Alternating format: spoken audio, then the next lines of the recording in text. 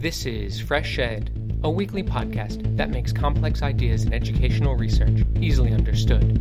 I'm your host, Will Brehm. Unions are on the front lines of advocating human rights. That puts them in natural collaboration with non-governmental organizations doing the same. Amnesty International is one such NGO and has strong ties to global trade unions. Now, even though trade unionists are by definition human rights defenders, because their core function is to promote workers' rights, most trade unionists wouldn't see themselves in those terms. Today, I speak with Shane Enright, a workers' rights campaigner and global trade union advisor at Amnesty International. He recounts various campaigns organized by Amnesty that have tried to pressure governments to release some teachers held in prison. He also talks about climate change and the September 20th general strike. Shane Enright, welcome to Fresh Ed. I'm very happy to be with you and very happy to be with your listeners. I'm speaking to you from a very humid Bangkok at the Education International Congress. Yes, it's been quite a week, but let me ask you a question. You have a very interesting background. You started in transport, and now you work for Amnesty. Tell me how you got involved in the unions in transport.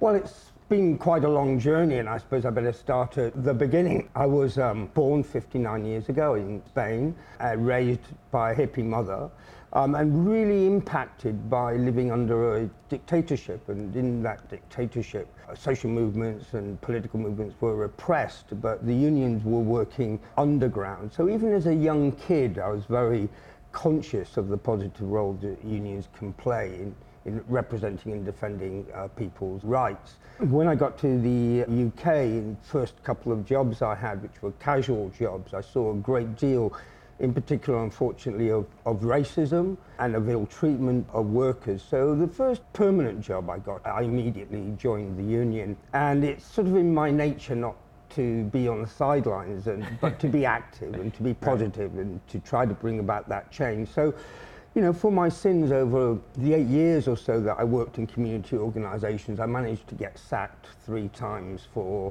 organising. It didn't stop me, keep on going.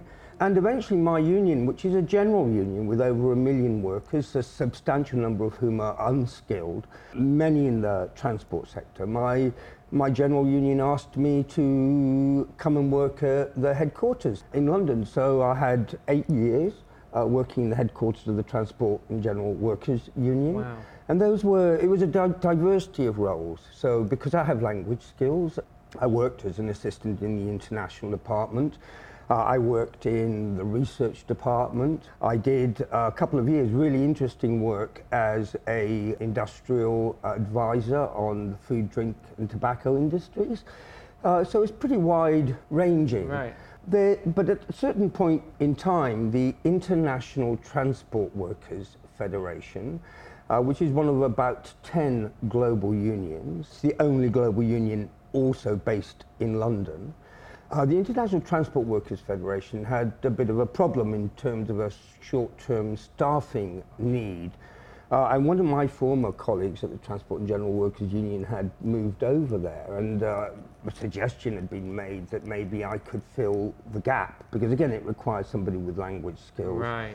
So apparently, behind my back, my General Secretary made a deal with their General Secretary for me to go on secondment for 6 months. And lo and behold, I was so much in my element that the 6 months turned into 10 years.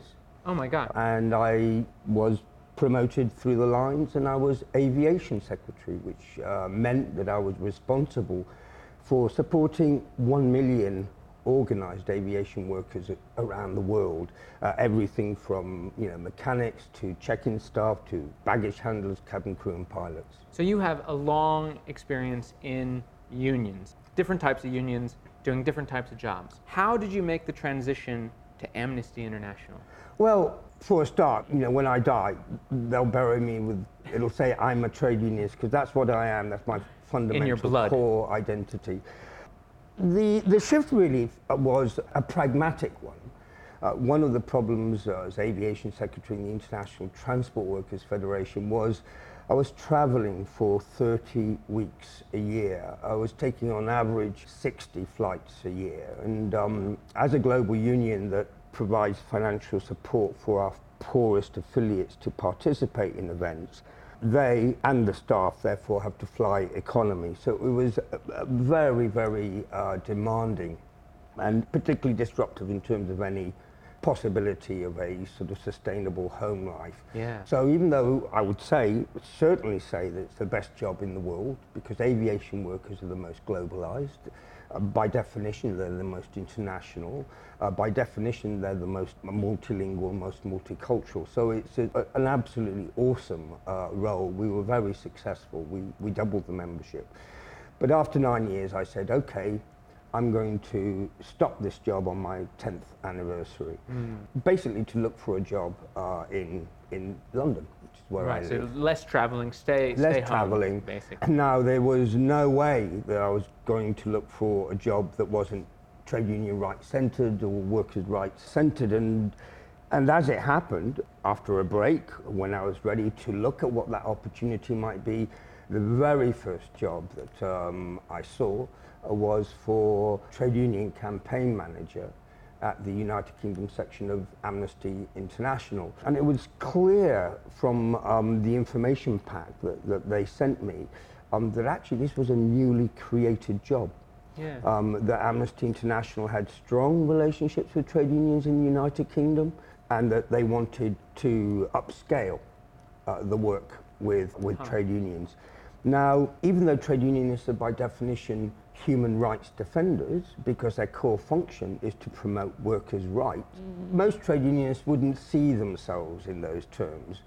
And I'm very conscious that the world of human rights is very conflicted. So where, for example, does the balance between LGBTI and religious rights lie? Right. What are the limits of freedom of expression versus hate speech? Incredibly complex, incredibly subtle, and rather historically alien world to me, apart from tub-thumping headlines. Yeah. And I thought, well, I want to learn about this world. This would be a great opportunity to start to understand some of the complexities, while retaining, of course, that fundamental identity as a trade unionist supporting trade unions. So Amnesty International is a non-governmental organization and working a lot in human rights. Yes. How is it connected to the trade unions globally? Well, Amnesty International was formed in London in 1961. It now has national sections in over 60 countries. It pulls together around 7 million supporters. It's a research and evidence-based, evidence-led organisation to the extent that we look at human rights abuses of different forms in different countries, we write reports about them. But unlike other NGOs, we're also a campaigning and mobilising organisation. So not only do we provide the evidence of abuses, we then develop campaign strategies to address those abuses and to rectify the deficits. And those campaigns depend on activists on the ground, or they depend on our parliamentary or political advocates. They depend on our work across different communities. One thing I'd say just before we continue is Amnesty is what we call a full spectrum human rights organisation. And that means that we will cover all of the rights contained in the Universal Declaration of Human Rights, workers' rights, LGBTI rights, right to education, right to food, social economic rights, as well as political rights and freedom of expression. Yeah. There's a lot of rights. I mean, there's like 300 or huge numbers of rights. UDHR has, I think, 54 articles. 54, but I mean, aren't there more rights being proposed? Well, left and right? they're more all the time. Yeah. So, for example, I will constantly remind my colleagues that the core conventions of the International Labour Organization, there are 8 of them, are also universal human rights, and you can stretch that as far as you want. So an Amnesty being a full spectrum, meaning anytime there's a new human right that sort of gets adopted at that global level, which I think happens quite regularly, it gets included in Amnesty's work? Well, we obviously have to make choices. So, for example, there are journalists in jail all over the world every single day. We can't campaign on behalf of every individual. What we will do is we will identify a case or a country where we think that improvement for that individual can lead to a wider political and social change that will benefit a larger number of people. Right. And similarly, there's some subjects that we have expertise on, and there are others in which we don't. So, for example, we're not doing a great deal of work in the UK at the moment around the right to housing, but there are plenty of other NGOs that do that. Yeah. Okay. And trade unions, there's a lot of mobilization happening on the trade unions. They're connected to human rights. Amnesty is connected to human rights, doing mobilization. So there's a nice overlap. But you asked me a specific question, what's the relationship between Amnesty and trade unions? Well, one of the things that appealed to me about the UK role, UK trade union campaigner that I took on, is that Amnesty's UK section, which is one of 60, is unique in having a long-standing arrangement for trade unions to affiliate to us. So we don't see trade unions as external partners that we might collaborate with from time to time, but we see them as part of our internal community, just like our youth groups or our student groups or our other local activists. They come to our annual general meetings, they vote our annual general meetings. And so they're part of us. And this year, we will be celebrating on World Human Rights Day, we will be celebrating the 40th anniversary of our UK trade union network. Wow. And it's because that community exists within Amnesty that the decision was taken to create the role I now have. Now, trade unions, of course, as I said earlier on, are by definition human rights organisations. But trade unions also have a very wide social justice agenda. So, for example, give a concrete example. In the United Kingdom, many unions, particularly in the education field, but also in the health field, have conference policies on female genital mutilation or policies on early and forced marriage. That's a domain that Amnesty International is also working in. So we made common cause with the UK teacher trade unions and others to get them to support an application we were making to the UK government for funding to run some human rights education projects on female genital mutilation in Sierra Leone and Burkina Faso. And without the support of our UK union partners, we wouldn't have qualified to make that application. Right. So they opened new doorways. They opened new doorways to us. And of course, let's not forget the scale of unions. So, unions in the UK are the biggest social justice movement that we have, and we have Amnesty International to show some humility and some recognition. I'll give you a different example. One of the things that trade unions have, not just in the UK, but across certainly the developed world, autonomous LGBTI caucuses within their memberships. And LGBTI rights is also a major concern for Amnesty internationally, but also in the UK. We have our own LGBTI network, which campaigns on relevant issues. And the last couple of years, our focus has properly shifted towards the question of trans rights. Trans people being, marginalised and subject to all sorts of repression in many different countries and in many different contexts. And we chose to work with Sakris Kupula, a trans man from Finland who was required to undergo sterilisation and medicalisation before his gender would be recognised. So we ran a very widespread campaign amongst Amnesty activists in the UK to seek to convince the government of Finland to change their attitude. And as part of that campaign, TUC invited Sakris to be the keynote speaker at the TUC's LGBT conference last summer. So Sakris came along, I went with him. It was a very successful intervention. And lo and behold, 3 months later at the TUC Congress, the TUC passed overwhelmingly a resolution in support of self-identification rights for trans people, which is a response to a consultation the government's undertaking at the moment. So, this is an example of working hand in glove to a common cause. So the Finnish government is considering changing its attitude? Well, the good news is not only have we now got TUC policy in Britain, but there's been a change of government in Finland, and virtually all of the demands that were being made by the trans community in Finland are now on the agenda for the new government. So there's been really substantial progress, both in terms of Sakris's rights and those of his community, and in terms of a positive change here in the UK. Yeah, it's interesting the way it's sort of like this black box of social mobilization, all this behind the scenes work, speaking at a conference, mobilizing campaigns, connecting to trade unions, NGOs involved, lobbying government. I mean, all of these things are sort of so key and sometimes sort of hidden from the public eye. But let me give you a great example of how that can work. So we've been working in partnership with Education International to seek freedom for Mahdi Abu Deeb, the Bahrain teacher trade union leader, who was imprisoned solely for carrying out his legitimate trade union activities. And in fact, he was tortured in prison as well. He was there for 5 years. He was in for 5 years. And so we were campaigning on his behalf in the UK, but internationally. But all our campaign strategies were pre-planned and pre-discussed with Education International. The fact that this was a partnership with Education International then meant that we automatically had buy-in from all the UK teacher trade unions, so they were behind us in what we wanted to do.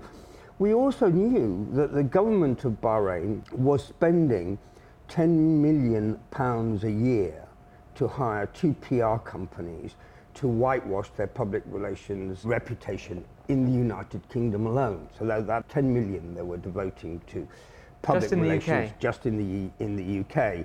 So one of the projects that we did was to work with our youth groups in primary schools to get them to send solidarity messages to Mahdi, but also protests to the Bahraini embassy. Now, I have to say to you, it doesn't matter how many $1 million you have, you cannot whitewash away the commitment of those young people, the activism that they're showing. And that, of course, really put the ambassador's nose out of joint. So a case of each of us leveraging the tools that we have. So what happened to him? So Mahdi was released. Now, I'll be frank, he wasn't released early. But by the point at which Mahdi was released, the jails of Bahrain had been installed with revolving doors. So the most prominent political activists, no sooner were they out than they were immediately rearrested on another charge and straight back into the Bahraini judicial system. So that hadn't been a feature earlier on, but it was a very widespread feature at the point when Mahdi was released. So has he gone back to jail? No, so what we did was, we ran an international 10-day countdown to the date of Mahdi's release, and this was a Twitter countdown. And it coincided, for example, with the NASUWT conference, 500 people in the room holding up placards, photos being taken. We did a protest outside the Bahraini embassy in London, another photo, 6 days to Mahdi's release, 5 days to Mahdi's release, etc. Very, very wide and impactful Twitter storm. And the thing about Twitter, and I'm not really a social media person, but I took up Twitter in a serious way because it's about the only uncensored way that Bahrainis can know what is happening on their behalf from outside the country. Mainstream media is just sort of mainstream media state-censored or state-censored and controlled. And of course, if people express themselves too freely on Facebook, then they put themselves at risk. Whereas, merely following a Brit that's saying all sorts of interesting things tends to slip through the censorship net. So, I was aware that many of my tweets were reaching Mahdi Abu Deeb's daughter, who I had met during the course of the campaign. And so, yes, in terms of the outcome, not only did the revolving doors not turn for Mahdi at all, and haven't subsequently. In fact, he's here. I met him. Yes, but he's had a level of freedom of movement that other former political prisoners have been denied. So I met him first of all when he won the very prestigious Arthur Svensson Award in Oslo a couple of years back, and this will be the third time that I've had the privilege to be with Mahdi and his colleague Jalila Al-Salman. So, sometimes you have to measure success by keeping people safe. Rather than necessarily getting them out. But it's an example of a major campaign. And at the moment, we're campaigning on behalf of another teacher trade unionist this time. Where? Esmail Abdi in Iran. And what's happening? The situation is very difficult because the geopolitical situation between Iran, the UK and the US, as you know, has deteriorated very recently. And quickly. Even in the prominent case of Nazanin Radcliffe, her situation is very, very poor. So we're really working in the background at the moment on Esmail's case because we think that work that's too prominent in the foreground is actually not going to help him. So we have to make these judgment calls. Right. About what are the best ways. What's he being charged with and held for? Well, he took part in a number of protests outside the Ministry of Education to complain about cuts in the budget and the poor standards of teaching that were available to kids in Iran. He also wanted improvements in working conditions and an increase in the number of teachers in the classroom. So these are absolutely bread and butter issues. Of unions. Of unions that will be discussed openly and freely in most of the places that I visit. But the Iranian state will brook no opposition. And it's important to understand, in Iran, the constitution says that trade unions must be Islamic in character. That means that independent trade unions are determined by the courts to be acting contrary to the state. So it's treason simply to have an independent trade union. Wow. Nevertheless, independent workers' organizations have been very tenacious. So particularly we have the Tehran Bus Workers Union, that's been active for 10 years. We have the Haftape sugarcane refining mill workers, 50,000 of them that have been active for many years. And the third major group are the Iran Teacher Trades Associations, of which Esmail Abdi is a member. And we've worked with the bus workers before, we've worked with sugar workers before, we're working with Esmail now. And the problem in Iran is that as the economy has declined as a result of sanctions, workers are going unpaid for longer and longer periods of time. We're talking about 6-month periods of not being paid. Oh my God. We're talking about deteriorating working conditions. We're also seeing the expropriation of public assets by cabals of the Revolutionary Guard through processes of privatization. So there have been spontaneous mass uprisings by unorganized workers' groups. And the state's found it very, very difficult to deal with that. But there's been a tendency, for example, to not only imprison workers engaged in these spontaneous protests around working conditions. They aren't calling for the overthrow of the state by any means. It's practical stuff. It's Get paid on time. I want my bread on the table, exactly. Right. But we're seeing an increasing trend, for instance, for flogging to be included in the sentences of these people. The state clearly is very... Of the trade unionists. Yes, is clearly very scared. I mean, these are incredible stories, and I'm sure there's more of them in all different parts of the world. But I want to ask a question about a different sort of issue that isn't necessarily about an individual in a particular context that might have laws in the state against unions, which we know there's plenty of, but an issue that is perhaps more, certainly global in nature and sort of affecting everyone if we like it or not. And that issue is climate change. Sure, and absolutely. This is an issue that is obviously the young people in the world today are fed up with it. They are looking at old policymakers and saying, you're not answering the questions that I have. You're not furthering the interests that I have as a child. There's an existential crisis going on where young people today are looking into the future and saying, I don't even know if we're going to be alive when I get to be your age. So how does Amnesty International fit into this large issue of climate change, or the climate crisis as we now call it? Well, I'm so glad you've asked me, because that's perhaps the most important challenge that we face today. And by the way, it's not just young people that are fed up with it.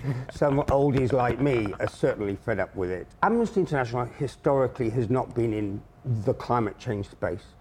There are many other active and effective NGOs, Friends of the Earth, Greenpeace, and so on, that have been. But, of course, climate change has tremendous and pervasive and intense human rights impacts. And since we recruited Kumi Naidoo as our new Secretary General, who comes to us direct from Greenpeace, Amnesty International has taken the decision that climate change will be, moving forward, our movement's global priority. The human rights impact of climate change will be our global priority because it's the planet's global priority. So we're at the stage now where we've got a global strategy. We've consulted on that. It gives us a direction of travel. And next year we'll start to roll out a global campaign. And that global campaign will be about finding a space within a community that is seeking a response, finding a space where we can add the greatest value and be the most use. We're not coming in to muscle anybody else out. We're coming in to see what's our role, where can we help, what can we do that's useful. But in the very short term, we've watched with wonder and awe the response of young people through the schools climate strikes, the voice of Greta Thunberg, the commitment of young people to say enough is enough. And so on the 20th of September this year, there will be a global schools climate strike. It's a general strike. It'll be a general school strike. It'll be taking place in many countries around the world. I think last time round it was almost 100 countries. So Amnesty International has committed to supporting that initiative. Now, we're absolutely insistent that we will do so in the background. We're not going to take over anybody's campaign. We want to be adult allies, if I can put it in that context. So in London, there will be a young person's assembly taking place on the 17th at City Hall, where young people will come together to start to articulate a collective set of political ambitions ahead of the 20th. Kumi Naidoo, our Secretary General, is part of a global civil society initiative that will be taking place 2 days ahead of the strike.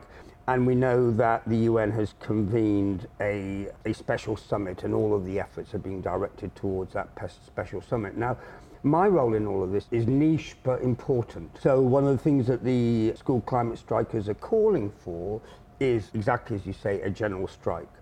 And it's been my responsibility to have a dialogue with those young people to explain that there are many circumstances and contexts in which sympathetic adults and sympathetic workers simply cannot take that action. Right. Many workers are low paid. Employers can sack you on the spot for not turning up. Some workers need to put food on the table. So there may be circumstances in which people can take that action and in which they can't. The privilege to strike is not held by everyone. Exactly. And so we've encouraged them to nuance their language to understand that if you're a low-paid barista on a 0 hours contract and you're not on the street, it's not because you're an enemy of the cause. Right. But on the positive side, one of my jobs here in Bangkok at the Global Education International Congress is to try to get a sense of the mood of teacher trade unions towards a school climate strike. What have you found? Overwhelmingly positive. And I'm going to report back to two places. So I'm going to report back to our UK climate change campaigner. He's leading for us on the ground, and I'm going to say to him, look, the Scottish Teachers Union that I've spoken to recommends you go and speak to the local authorities. The person I've spoken to in another union is recommending a different initiative. Right. So I'm going to take all of that back. But meanwhile, I'm going to be taking a very strong message back to Amnesty's global climate change team at our secretariat that education unions are wholly behind the initiative, and it's certainly institutionally a very, very powerful message was adopted through a motion at this conference. So are you pessimistic, optimistic when it comes to the ability to organize large numbers of people to change behaviors and socioeconomic conditions to the extent that it will prevent climate change, stave off the major consequences that we're likely going to face? Well, it's a huge challenge. Massive challenge. Our economy is in the hands of a self-seeking kleptocracy, an economic elite, and the economic inequality in the world has been growing. But we have to be hopeful. We have to seek that change. And for every 2 steps forward we will be taking 1 step back. I think the most important thing in the 21st century is for us not to operate in our own silos. And in making common cause, it's also important for us to do so with humility, with good grace. I spoke earlier on about the responsibility Amnesty has to find its place to make contributions in these campaigns, and to not always be out in the front, sometimes to be leading from behind. But if you look at the mood in the Congress here, if you look at the determination of the delegates, particularly if you look at the ambition of this Congress in terms of the change it seeks and the journey ahead that it has identified, it's impossible not to be optimistic. Well, Shane Enright, thank you so much for joining FreshEd. Really a pleasure of talking, and best of luck on all the different actions you're taking, and particularly on the September 20th general strike. Thank you very much, Will. My pleasure. Shane Enright is a workers' rights campaigner and global trade union advisor at Amnesty International. Today's episode was put together in collaboration with Education International. A transcript of today's interview can be found at freshedpodcast.com. Please note that opinions expressed on FreshEd are solely those of the host or the guest interviewed, not FreshEd, which takes no institutional position. If you've liked what you've heard today, please consider rating us on iTunes. It really does help. FreshEd's producers are Sherry Yang, Hong Zong, and Lushik Waba. Fatih Akhtas is our researcher, and Ingjung Cho is our content developer. Original music for FreshEd was created by Digital Primate. Thanks for listening. I'm Will Brem, and I'll be back next week.